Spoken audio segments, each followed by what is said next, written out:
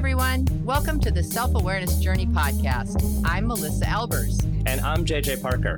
This podcast is for seekers of happiness and joy, seekers of a centered approach to success in life, seekers of their true, authentic selves. Get ready for some real talk on everything from anxiety, emotions, and habits to love, compassion, and forgiveness. We know you'll be challenged and enlightened by this conversation. We're so glad you're here. Let's dive in. You have been doing a lot of leadership development events lately. I know, it's so fun. I love it. And so let's, would you do a leadership development thing with us? Yeah, today? For sure. I would Right love now? to. Yes. Oh, right now. No, Thanks for asking. Yes, for sure. I'd love to. So you come to me with like a bunch of like different activities, frameworks, ways of thinking. Yeah. And it's really fun. It's always really fun for me to hear the events you run for your clients. So thanks. Let's talk about one you recently did. Yeah, I really like this one, and this one had so much interaction with people. It really resonated for a lot of folks. So I just thought it might be kind of fun for us to talk about. And it is called the 4 Steps for Developing Emotional Competence.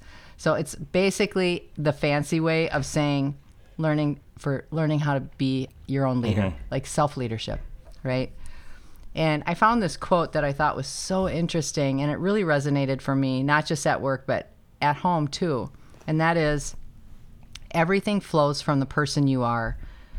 Leaders or people get into trouble when they put their desire for results before their willingness to develop themselves in areas of competence and character. So I think there's always this big push to lead, with your own skill set.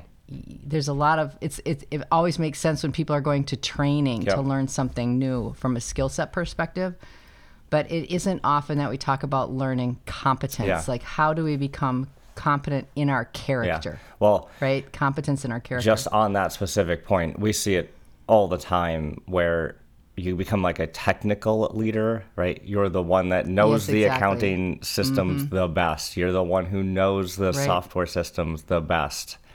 And and everyone maybe looks to you as because you have that technical competency, but that often doesn't make you necessarily a good people leader. Yeah, exactly right. And it goes on. I'd say that this, in that work context, but this leadership context happens all over your life too. Like, it doesn't necessarily mean to be at work, right? It could be at your church. It could be at your kids' school, volunteering, could be in your own house. You ever tried to get kids out the door after supper for a sporting event without using? That's where my technical skill really falls down. Nobody cares how good you are at work. And what I think is really interesting is this little blips goes on to talk about that given enough time, if there's a difference between what a person says they want to do and who they really are, people will discern it, and that discovery will repel them. On the other hand, a person who displays consistency of character, competence, and purpose makes a really powerful statement to the people around them, and they draw people to them. And I think that's true. You see this falsity sometimes where people are, pretending to be a certain way so that they can get their way or whatever, right? I had this I think it's just definition of a leader that I always liked was that a leader gets people from where they are to where they need to be. Yeah. And that doesn't mean that you do that through, maybe super tactical or technical ways. It's most of the time it's through an emotional way. Yeah, exactly. And I think that's such a great entry point to these 4 steps, because there's so many times that we have all these emotions running in the background, and we think that we can either ignore them or no one will notice them. if we're trying to accomplish goals in the moment, if we're just focused on the external stuff going on. And so as we talk about this, it's effective self-leadership requires you to be aware when your emotions are negatively impacting how you perceive situations, how you're making decisions or solving problems, or you're collaborating with others. So your emotions are negatively impacting how you perceive things. So this is what this is all about, is becoming a little more discerning and recognizing when that's happening. And the goal is to develop our ability to effectively manage our emotions so that they can actually inform us how we're feeling, but they don't define us. So is what you're saying there... I thought that was really interesting. Yeah, like if we've got negative emotion, we're going to start seeing everything in a glass half empty kind of way, or we're going to start taking things in not quite the right context and won't be seen clearly. Is that what you're saying? Yeah. And more simply put it, let's just say you're really tired. This morning you and I are hopping on this pod and we're getting all ready to go and we're both tired. And we just say, oh, I'm tired. Oh, I'm tired too. And having that reflection moment and kind of talking through that is being very aware of how we feel, right? And it's kind of informing us of how we're feeling, and it frames the situation differently. Whereas if we had no conscious awareness of how tired we were, and if we were to both go in, go ahead. You're saying things like tiredness.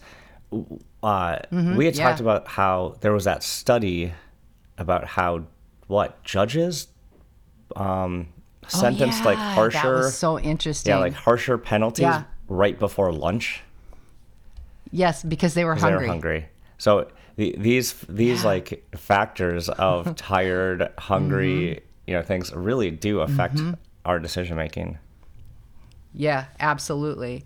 And what's so interesting about our topic today is that we get affected by these things, but we also get affected by other people's emotions. And those emotions can trigger us into a place that we don't want to be or don't need to be. Right? So that's what this is. These 4 steps are learning how to develop our own ability to manage our own emotions so that they can inform us and not define us. Okay, so are you ready? Oh, yeah. We didn't start yet. Okay, let's go.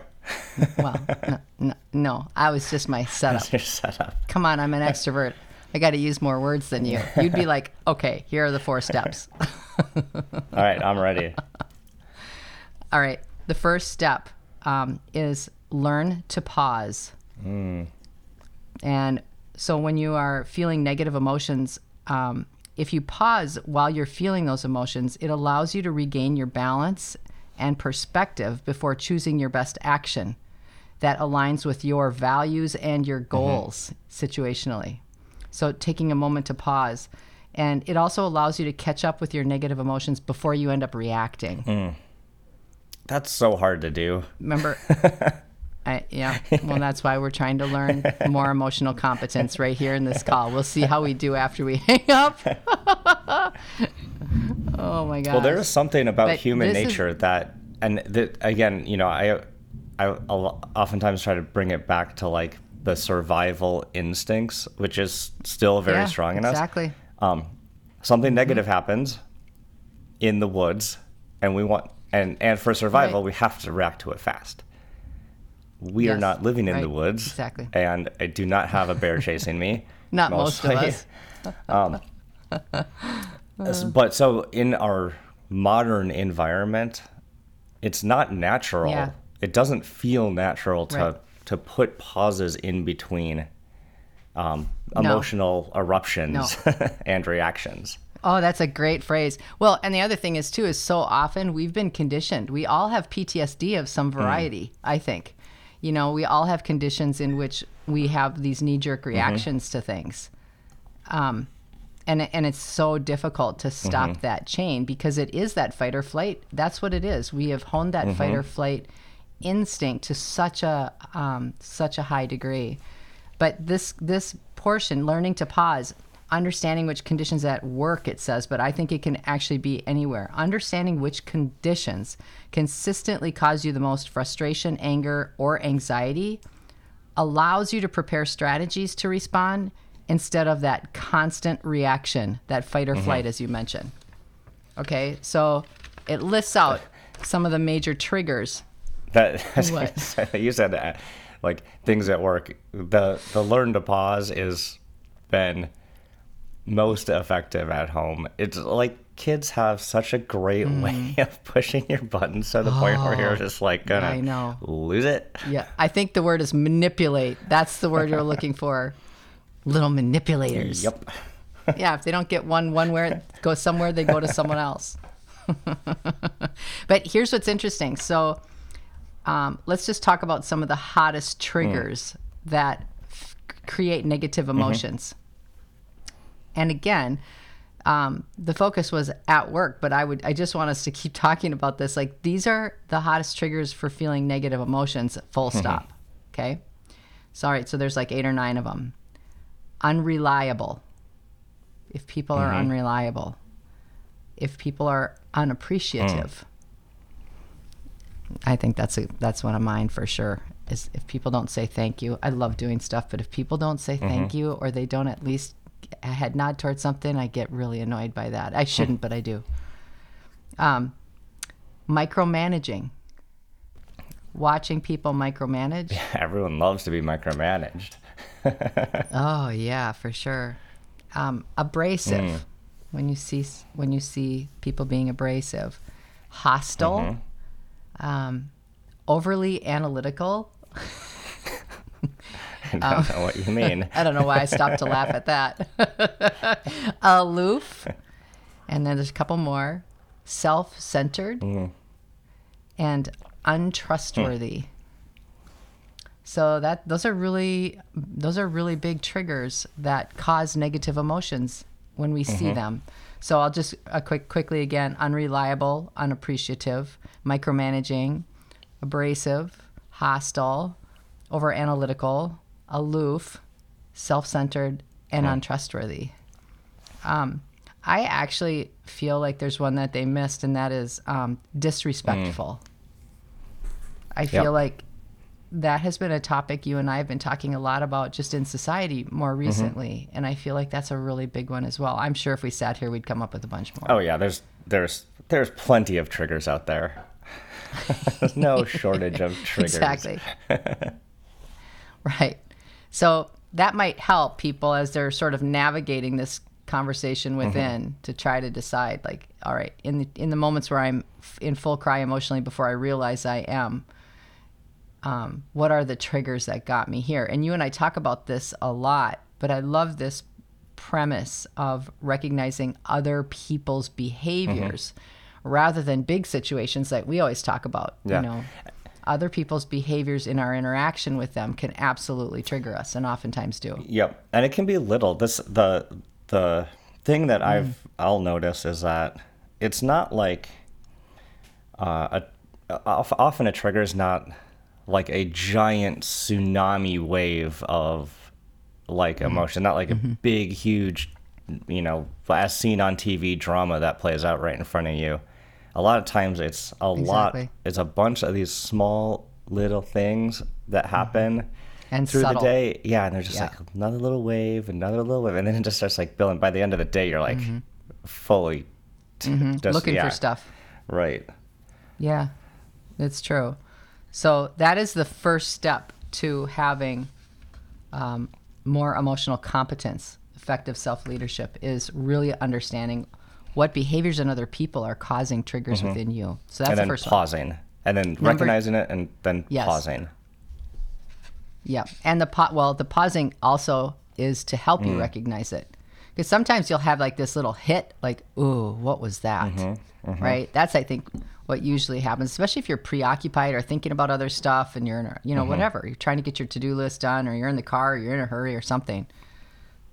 And something can kind of set you off, and you don't even really recognize it, other than it's just like, oh, that. So maybe recognize it and then label it. Yeah. So the second step is to breathe, to calm your emotions. And we have an intuitive understanding that our breath can calm our minds and our emotions. But most of us, like you've even heard, there's lots of phrases like, would you just take a breath? Like, right? There's all kinds of comments around breathing. What's so funny is we take it for granted. We don't think about it because, well, hello, we have to do it. But using your breath as a tool is massively powerful. Yeah, if you just search breath work on Google, it'll come up with a lot of really amazing and different techniques on how to use your breath to control your emotional state.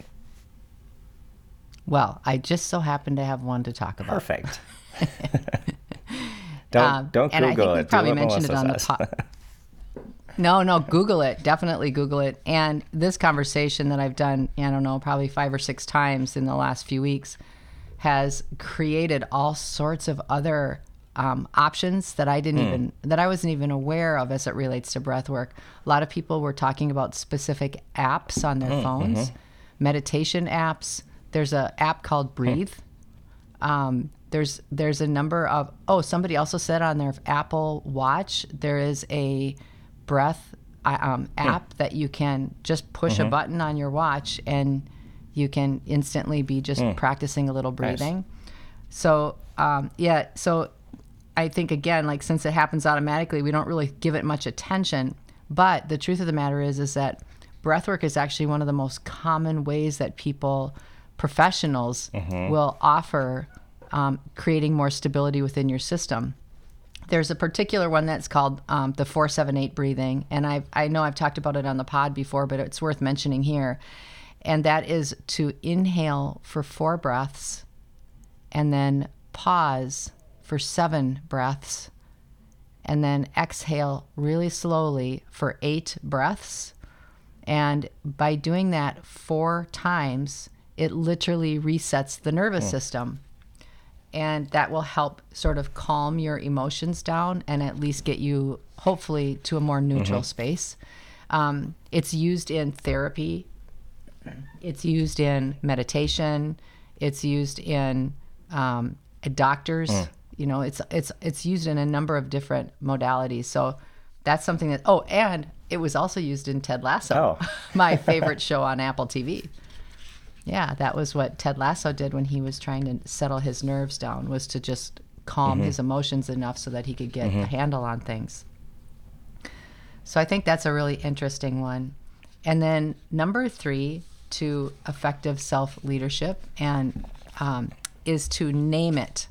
The simple act of naming your emotion helps your brain move it from areas of your brain that are equipped to address physical threat, exactly what you were talking about, JJ, to the...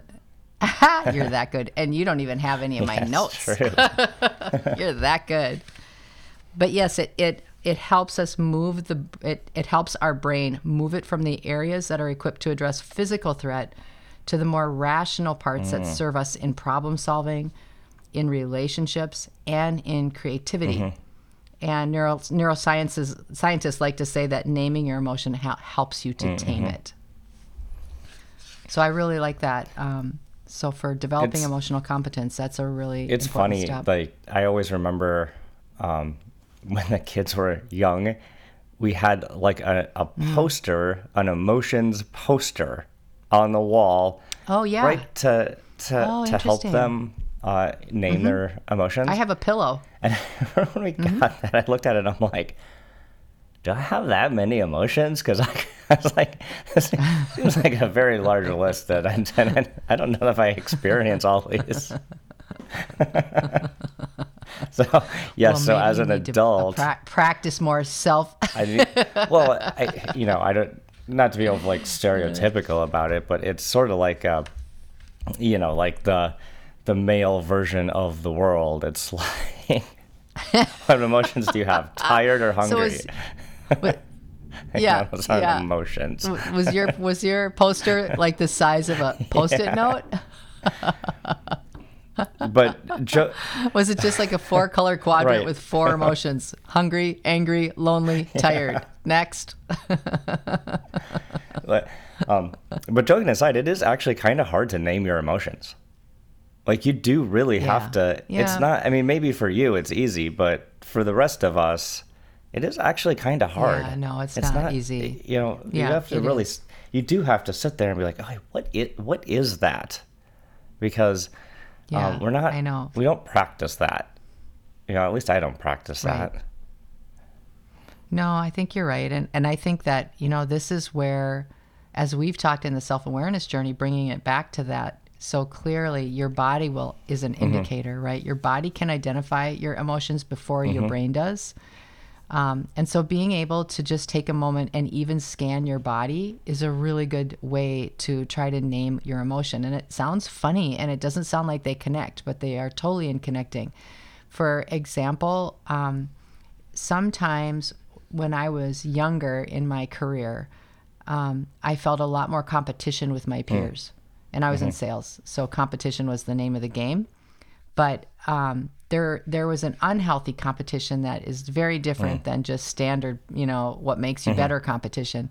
And my unhealthy competition would make me so nervous and anxious that I wasn't going to do as well as everybody else. I wasn't going to look as good or whatever, that I would get major stomach aches whenever I would have these moments of anxiety or kind of scared of how I was being measured, right? That's where it would hit me in my stomach. I wouldn't be able to eat. My stomach would get so upset. And that is something that has been with me since I was very young. And so as a now 56-year-old, there aren't as many times where that happens for me, but there are still times where I might feel anxious about something, or like if I'm speaking on a new topic that I haven't been speaking on a long time, I have this self-performance expectation. And so I might get really anxious about that, and I'll feel it in my stomach. So, and I think we get really good, and we all have really high pain tolerances for what our body's trying to tell us. Because we're so used to our body informing us all the time that we start to ignore it and in emotions. And so I think this is the naming it to claim it piece can be very well served by just taking a moment and scanning your body. Like, where are you feeling those common feelings of reaction, and what are they informing you about? If you could name it, what would you name it? So I really like that. Okay, last step. I'm ready. Are you ready? What can you control? Understanding, just in a very practical sense, having the awareness that by defining the worries that you can let go of because they're beyond your influence and your control is a huge way to release the strong emotions and the strong triggers that occur. I was listening to Mel Robbins the other day. She's a amazing thought leader. She's just a little whippersnapper, firecracker. She's just this little peanut, but she's very blunt. She's got real blonde hair and black glasses, like Clark Kent glasses. And she's not for everybody, but she's for a lot of people. She's very, very popular in the self-help industry. And I was listening to a little blip on her Instagram account, and she said, we always talk about what if this happens. We have these strong emotional triggers. What happens if we switch it to what if it doesn't? Like what can we control? It's right in here. It's like, well, this could happen and this could happen. What if it doesn't? Switching the question that you ask can absolutely help you understand what parts are within your control and which ones aren't. Well, I think we're all tuned and very good at figuring out what could happen. Like, what are the threats, right? That our brain is constantly going with all these scenarios, like to try to keep us safe. But that when that's put on hyperactive mode, it really doesn't keep us safe anymore. It actually does more harm than good. So I like that idea. What if one of all of this stuff all these different scenarios that I'm constructing don't happen, because they probably won't happen. Right. Right. There is not, in a global context, there's a lot less control, I think, than people think. Yeah. And yes, I agree. And the other thing I think that happens a lot is that we look to other people to change what they're doing around us so that we feel more emotionally stable. And we're doing it all the time. Like, I always use the example of my poor husband, because he loves chips. Okay? He loves chips. Have I told this on the pod before? Like potato chips or like tortilla chips? Like all the chips? Yes. Okay. Anything.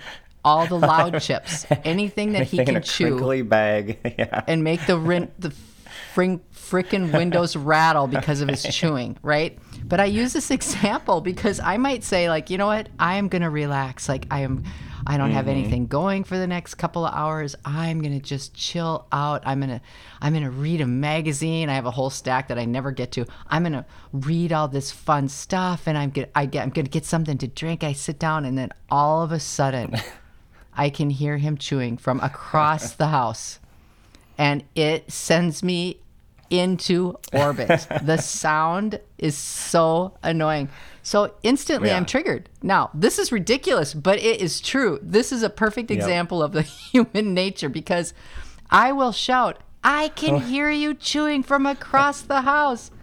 And he's like, whoa, I'm chewing with my mouth closed. But essentially I'm saying, listen, you can't do that because I'm trying to do this. Right? And how many times do we do that? Everybody else needs to, have these different responses so that we then can feel like we're in our centered space. And it's simply not going to ever happen if that's the expectation that we have.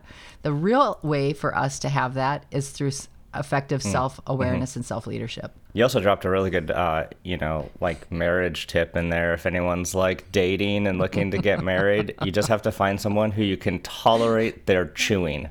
That's it. That's it. That's the whole key to finding a compatible partner. That's it.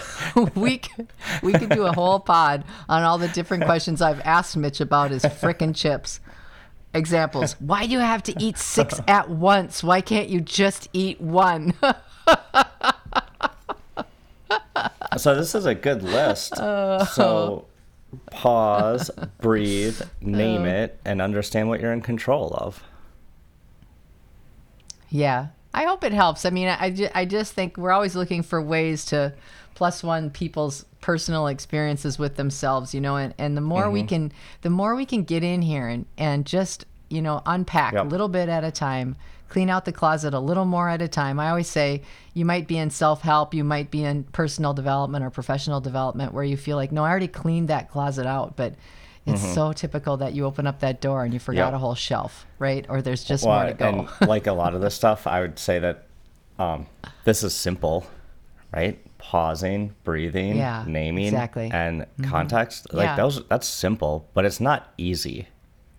Simple doesn't mean easy. This is actually really hard to get into your like daily, hourly, or minutely routine. Yeah, it is just a habit. It's learning a new habit is what it is. Yeah, and I understand what you're saying about hard, because learning any new habit is definitely difficult. And you can just start with something little. None of us are something perfect on your phone that just says, okay. None of us are perfect at this awareness. Right. So it's a constant working on that habit. It's a lifelong focus development. Exactly. Did you enjoy this episode? Please go to your favorite podcast platform to subscribe, rate, and leave a review so others can discover it as well. Growing self-awareness is a lifelong journey, and there's always further to go. And it's better when we're all in it together. Please think of someone you know who could benefit from hearing today's conversation and share this episode with them. We can't thank you enough for listening. Until next time, happy exploring, seekers.